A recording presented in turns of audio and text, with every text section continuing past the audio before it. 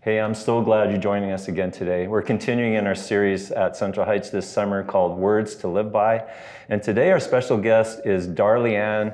And I know she's our kids pastor, so the kids know her really well, but maybe some of you don't. And this will give you a great window into the amazing person that she is. So welcome, Darlie Ann. And I would love to hear some things about, who you are, what makes you tick. Why don't we go all the way back to your childhood? Where did you grow up and what did that look like? Sure. I was born in Kelowna, and then we quickly moved to Alberta. So I grew up in a little town, or at the time it was a little town called Sylvan Lake. More people know about it now. Is that outside of Calgary? It's between Calgary and Edmonton. Okay. I might even have known where that was. Yeah, so Sylvan Lake, tiny little town, lived between there and Red Deer. Spent a little bit of time in Edmonton too, because that's where my dad's whole family is from. And then when we were 8, we moved out to BC. And we've been out here in the Fraser Valley somewhere ever since. So, it's not much to say there, actually. Not a lot of moving. Siblings? I have one brother. Yeah, Okay. I have one brother. He's 3 years older than me. Did he treat you well? He did treat me well. Okay. Many people confused us for twins. We were always by each other's sides. We happened to just have this sense when something was wrong with one another. And that carried into adulthood too, where we'd just call each other or text each other when we felt something was wrong. So that's I've neat. had a very unique and awesome friendship with my brother growing up. And what did you love doing as a kid? What sort of took your interest? Yeah, I think anything to keep up with my brother. So I would have been deemed a tomboy for sure as a kid, because I wore dresses on Sundays, but during the week, if it was the train tracks, if it was the bike park, wherever my brother was going, I wanted to go and hang out with them. Yeah. So anything outdoors has always been a huge interest of mine. Animals I've always loved. Find a stray cat, bring it home. Okay. My parents didn't always like that, but Right. but anything to cuddle and comfort and have fun. Sweet. Yeah. Now I know you're going to tell us more a little bit about your upbringing and whatnot, Sure. but so you graduated from high school. Then what sort of path did your life take after that? Yeah, God was really gracious to me. He gave me lots of opportunities to try out different things I loved. So while I was doing university, I got to work at Greater Vancouver Zoo.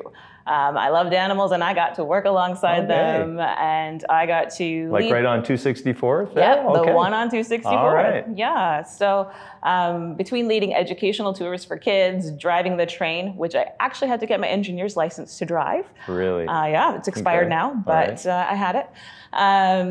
So driving the train, doing the tours, of course you get a lot of interaction with the animals while you're there, holding baby lions when we had No. them. Well, Pretty awesome. you stay away from the hippopotamus? We have lots of stories about the hippos, Oh. but they were a lot of fun too. Okay. We went from working at the zoo to pursuing my studies in environmental science. I've loved the environment since I was little, want to do my best to try and create or protect God's beautiful creation. Yeah. And so I did a degree in environmental protection technology and worked for a consulting firm for a while, or a lab first, actually. I like big picture. I like to see it all from the lab side to the consultant side, where you're actually taking the soil samples. So I worked on the Olympic Village job site, False Creek, right there on the water for 8 months. That was my job site. You're kidding. I worked on remediation and cleaning that so we could actually put that apartment building there. So what years would that have been? Oh, well, that would be 2 years before Olympics, because they had to, that I was there, because then they had to have enough time to build the building. Do you know when I lived in Vancouver, I used to walk that area and pray through it. Really? Yeah. Yeah, that's awesome. Yeah, I love that Yeah. space. It's amazing beautiful. what they've done. Yeah. It was very toxic at the time, but now it's great. Yeah. So obviously that prepares you for kids ministry, working with environments. You got to set the right environments Right? for kids. So how did that sort of... Yeah, again, God continued to meander and move me. I feel blessed to have every job that I've had along the way. Full-time environmental work is busy, means long hours, means a lot of time away from home. When Andrew and I met and when we got married, we realized that was not the family life we wanted. And so we were looking to switch gears anyways. And the first thing that God switched gears was he gave us our photography company. And Andrew and I side by side. Ran a photography company for almost 11 years. Really? And then in the midst of that, working, he was still a teacher. I was still doing environmental consulting, trying to figure out how to balance photography as well. And then God started to call me into ministry, which, like you were just saying, it doesn't seem like this path is lining up quite right. But when God calls you, you know. Yeah. You have a peace. Yeah. You have a peace that no matter how you've prepared yourself for where you think you're supposed to be, it's okay to let go of it and try something different. And so I wanted to honor that and let go of environmental consulting and came into kids ministry at North Langley Community Church. So that was your entry point? That was my entry point. Into kids ministry. Yeah. And how do you like it? Do you not like it? I love it. I feel very blessed to be able to do what I do today. God has definitely had a hand in this whole path. I mean, I was there at North Langley for just almost 4.5 years. And now I've been here at Central Heights we're getting into over 5 years. Amazing. So God is good. He is faithful. And I'm insanely honored to be able to do the job I do. Yeah. It's great. We love how you love our kids and the person that you are. Thank you. I want to know a little bit more about how you met Andrew. So I met Andrew at the church that we were both attending at the time. Okay. I had grown up there. That was my home church. So when it's a smaller church of about 300 people and somebody new comes in, you notice when someone new comes in. And we were both on the worship team together. Convenient, right? And so I know he'll laugh at this when he hears this. I picked new guy. We shared the same group of friends very early on, which was awesome. And being able to serve alongside each other and see that we had similar hearts and passions in those areas was an easy starting point for our relationship. Yeah. And obviously it led to marriage and yeah. You've got 2 boys. 2 boys, yeah. We have got Aiden and Nathan. How old are they? Aiden is 13, Nathan is 11. I can't believe I have a high schooler this fall. Isn't that incredible? It's gone fast. It's gone really fast. Wow. But they're amazing little gifts. So I'm blessed to be their mom. So good.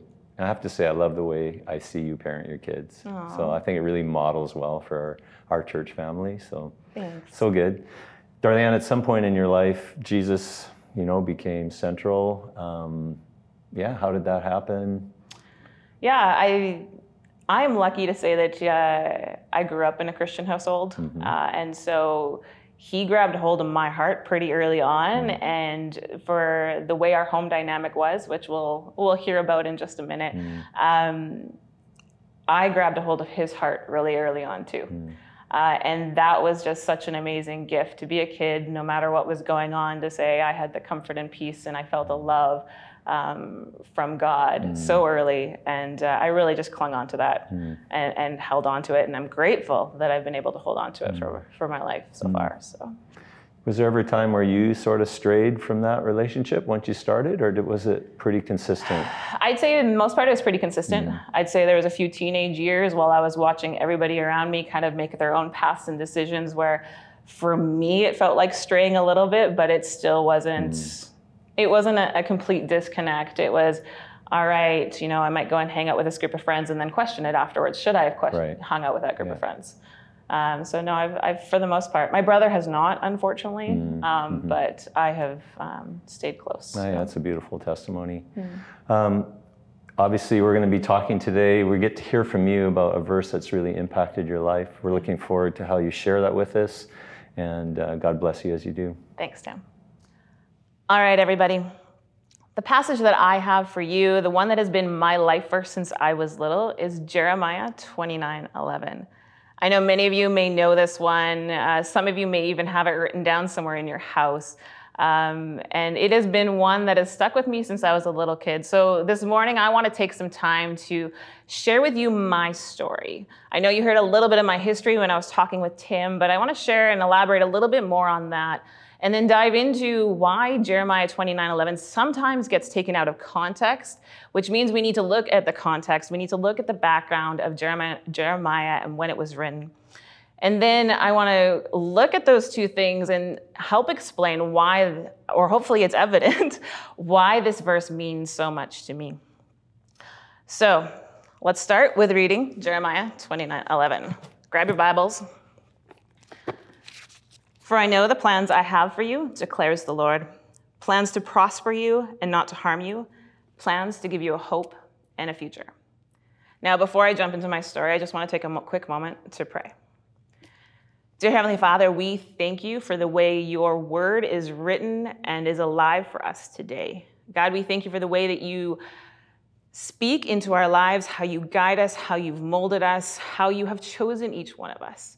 Lord, I ask that you help us today to see this passage for your heart's desire, the way you intended it to be, how it can apply to our lives. And God, I ask that how I share my story today, if it can encourage someone, if it can walk alongside and bring comfort for someone today, God, I ask that, you use that for your glory. So Lord, be with us in this time as we dive into Jeremiah 29:11. We thank you. We thank you so much for this beautiful passage and the way that you have guided us since the very first words of this Bible in Genesis and in your creation, God. Thank you for the way you guide us. And Lord, just be with us in this time. Amen. All right, so before we dive into Jeremiah 29 a bit further, my story. So like you heard, I grew up in Alberta, but I grew up in a Christian home, which I'm very blessed to say. It was an honor to be able to say I grew up with this book, well, a slightly smaller version of it in my tiny little hands. I grew up with this book in my hands. My grandparents were ministers, so every summer when we'd go visit them, we would spend summer at church. My aunt and uncle were missionaries in Africa. I have cousins that are still missionaries. I have other cousins that have joined me in pastoral ministry. So we have a family of roots in the Word, which is beautiful. As a family, we attended church every Sunday morning. It was a day you went to church. You went in the morning, you gathered with your community in the afternoon, and you went back for evening service. Yes, evening service, morning and night, 2 services on Sundays every week, even through the summer. All right. So showed a little commitment. It was our life. We served through the church whatever way we could, wherever there was a gap in volunteers, we jumped in as a family. Now, I loved that part. I loved serving the church and I loved being at the church. Now, I might have painted a pretty awesome picture of what our home life looked like, but there's more to share. So what people didn't see was behind the doors at home. We kind of lived a double life. I grew up in an abusive household. My father was physically and emotionally abusive. Sorry. And it wasn't easy. It wasn't easy being a kid reading this word and hearing about a God who loves you and cares for you, has a plan for you, a hope and a future, and being afraid to go home. To hear the joy. I love being at church because that's where I heard about love and compassion and care and forgiveness. And I didn't always feel that when I walked into my doors at home.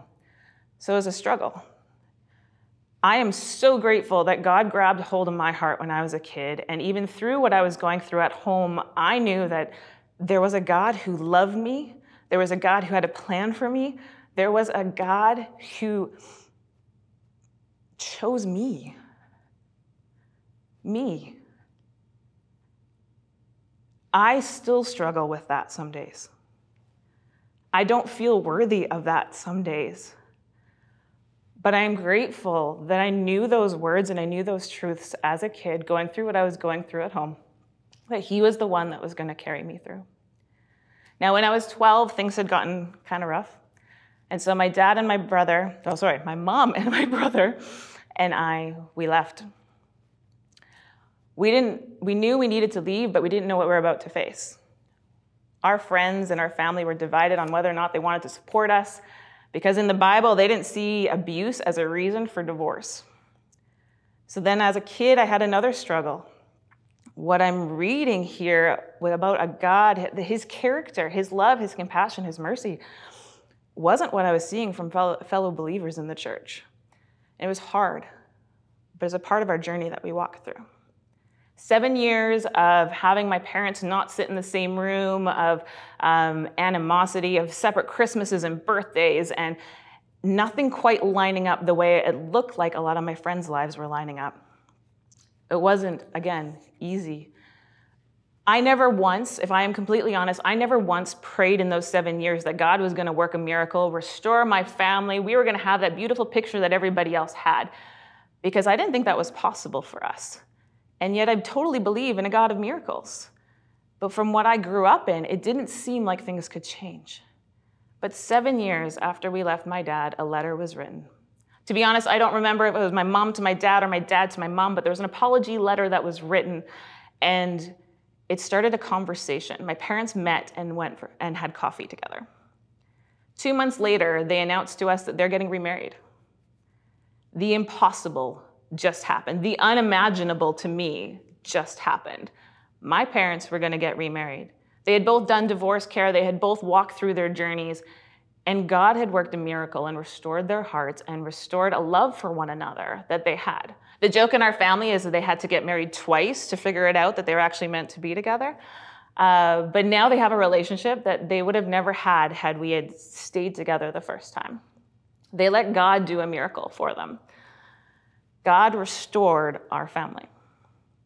So Jeremiah 29:11, let's jump back into this. For I know the plans I have for you, declares the Lord, plans to prosper you and not to harm you, plans to give you a hope and a future. I'm lucky to say that no matter what I faced as a kid, no matter the journeys I went through, I felt that hope and future. Though when I was young, I didn't understand the words of restoration and that God's big plan was to send his son to die on a cross and create a way for us to have perfect harmony with him in heaven. I might not have understood that full picture as a young kid. In my heart, I had a peace and an assurance that God was going to carry us through. God was going to have a bigger picture plan. So let's look at Jeremiah here. Now, background to Jeremiah, he was a prophet. Again, not everybody knows today, like you say prophet, it sounds kind of weird. Well, they were foretelling of things to come. But more importantly, they were actually using God's words. God was speaking through them. And so what is penned here in the book of Jeremiah is God's words through the prophet Jeremiah to the nation of Israel. Now, that's an important thing to notice there. Our context is that Jeremiah is actually speaking to, or God through Jeremiah, I should say, is speaking to Israel, his chosen people. He gave them the promised land, and then here we are in chapter 29. This letter is written on the basis of a group of them have been taken out to exile. It's not the place they wanted to be. They were struggling. We were your chosen people. Why are we put into exile? And yet we jump into verse 4 here, and Jeremiah is trying to give them some encouragement in their state of exile right now. This is what the Lord Almighty, the God of Israel, says to all those I carried into exile from Jerusalem to Babylon. Build houses and settle down. Plant gardens and eat what they produce. Marry and have sons and daughters. Find wives for your sons and give your daughters in marriage, so that they too may have sons and daughters. Increase in number there, do not decrease. Also seek the peace and prosperity of the city to which I have carried you into exile. Pray to the Lord for it, because if it prospers, you too will prosper. Jeremiah is letting them know to settle, to take root where they are. It's going to be a journey, and they're going to be there for a while. Don't keep your bags packed. Get settled. Be useful, and take heart. God is still with you. Pray to the Lord. Help him intercede for you in this place that you are. Let him give you comfort and guidance. In verse 10, this is what the Lord says. When 70 years are completed for Babylon, I will come to you and fulfill my good promises to bring you back to this place. Did you catch that? 70 years. He's not saying 7 hours. He's not saying 70 weeks. He's saying 70 years. That means some of these people that had gone into exile with the age that they were not getting back to the promised land. They were not getting back to Jerusalem. That might have been a hard pill to swallow, but he's telling them, rest easy, because that next verse is the one that people cling to often, the one that I clung to through many things that I went through. For I know the plans I have for you, declares the Lord.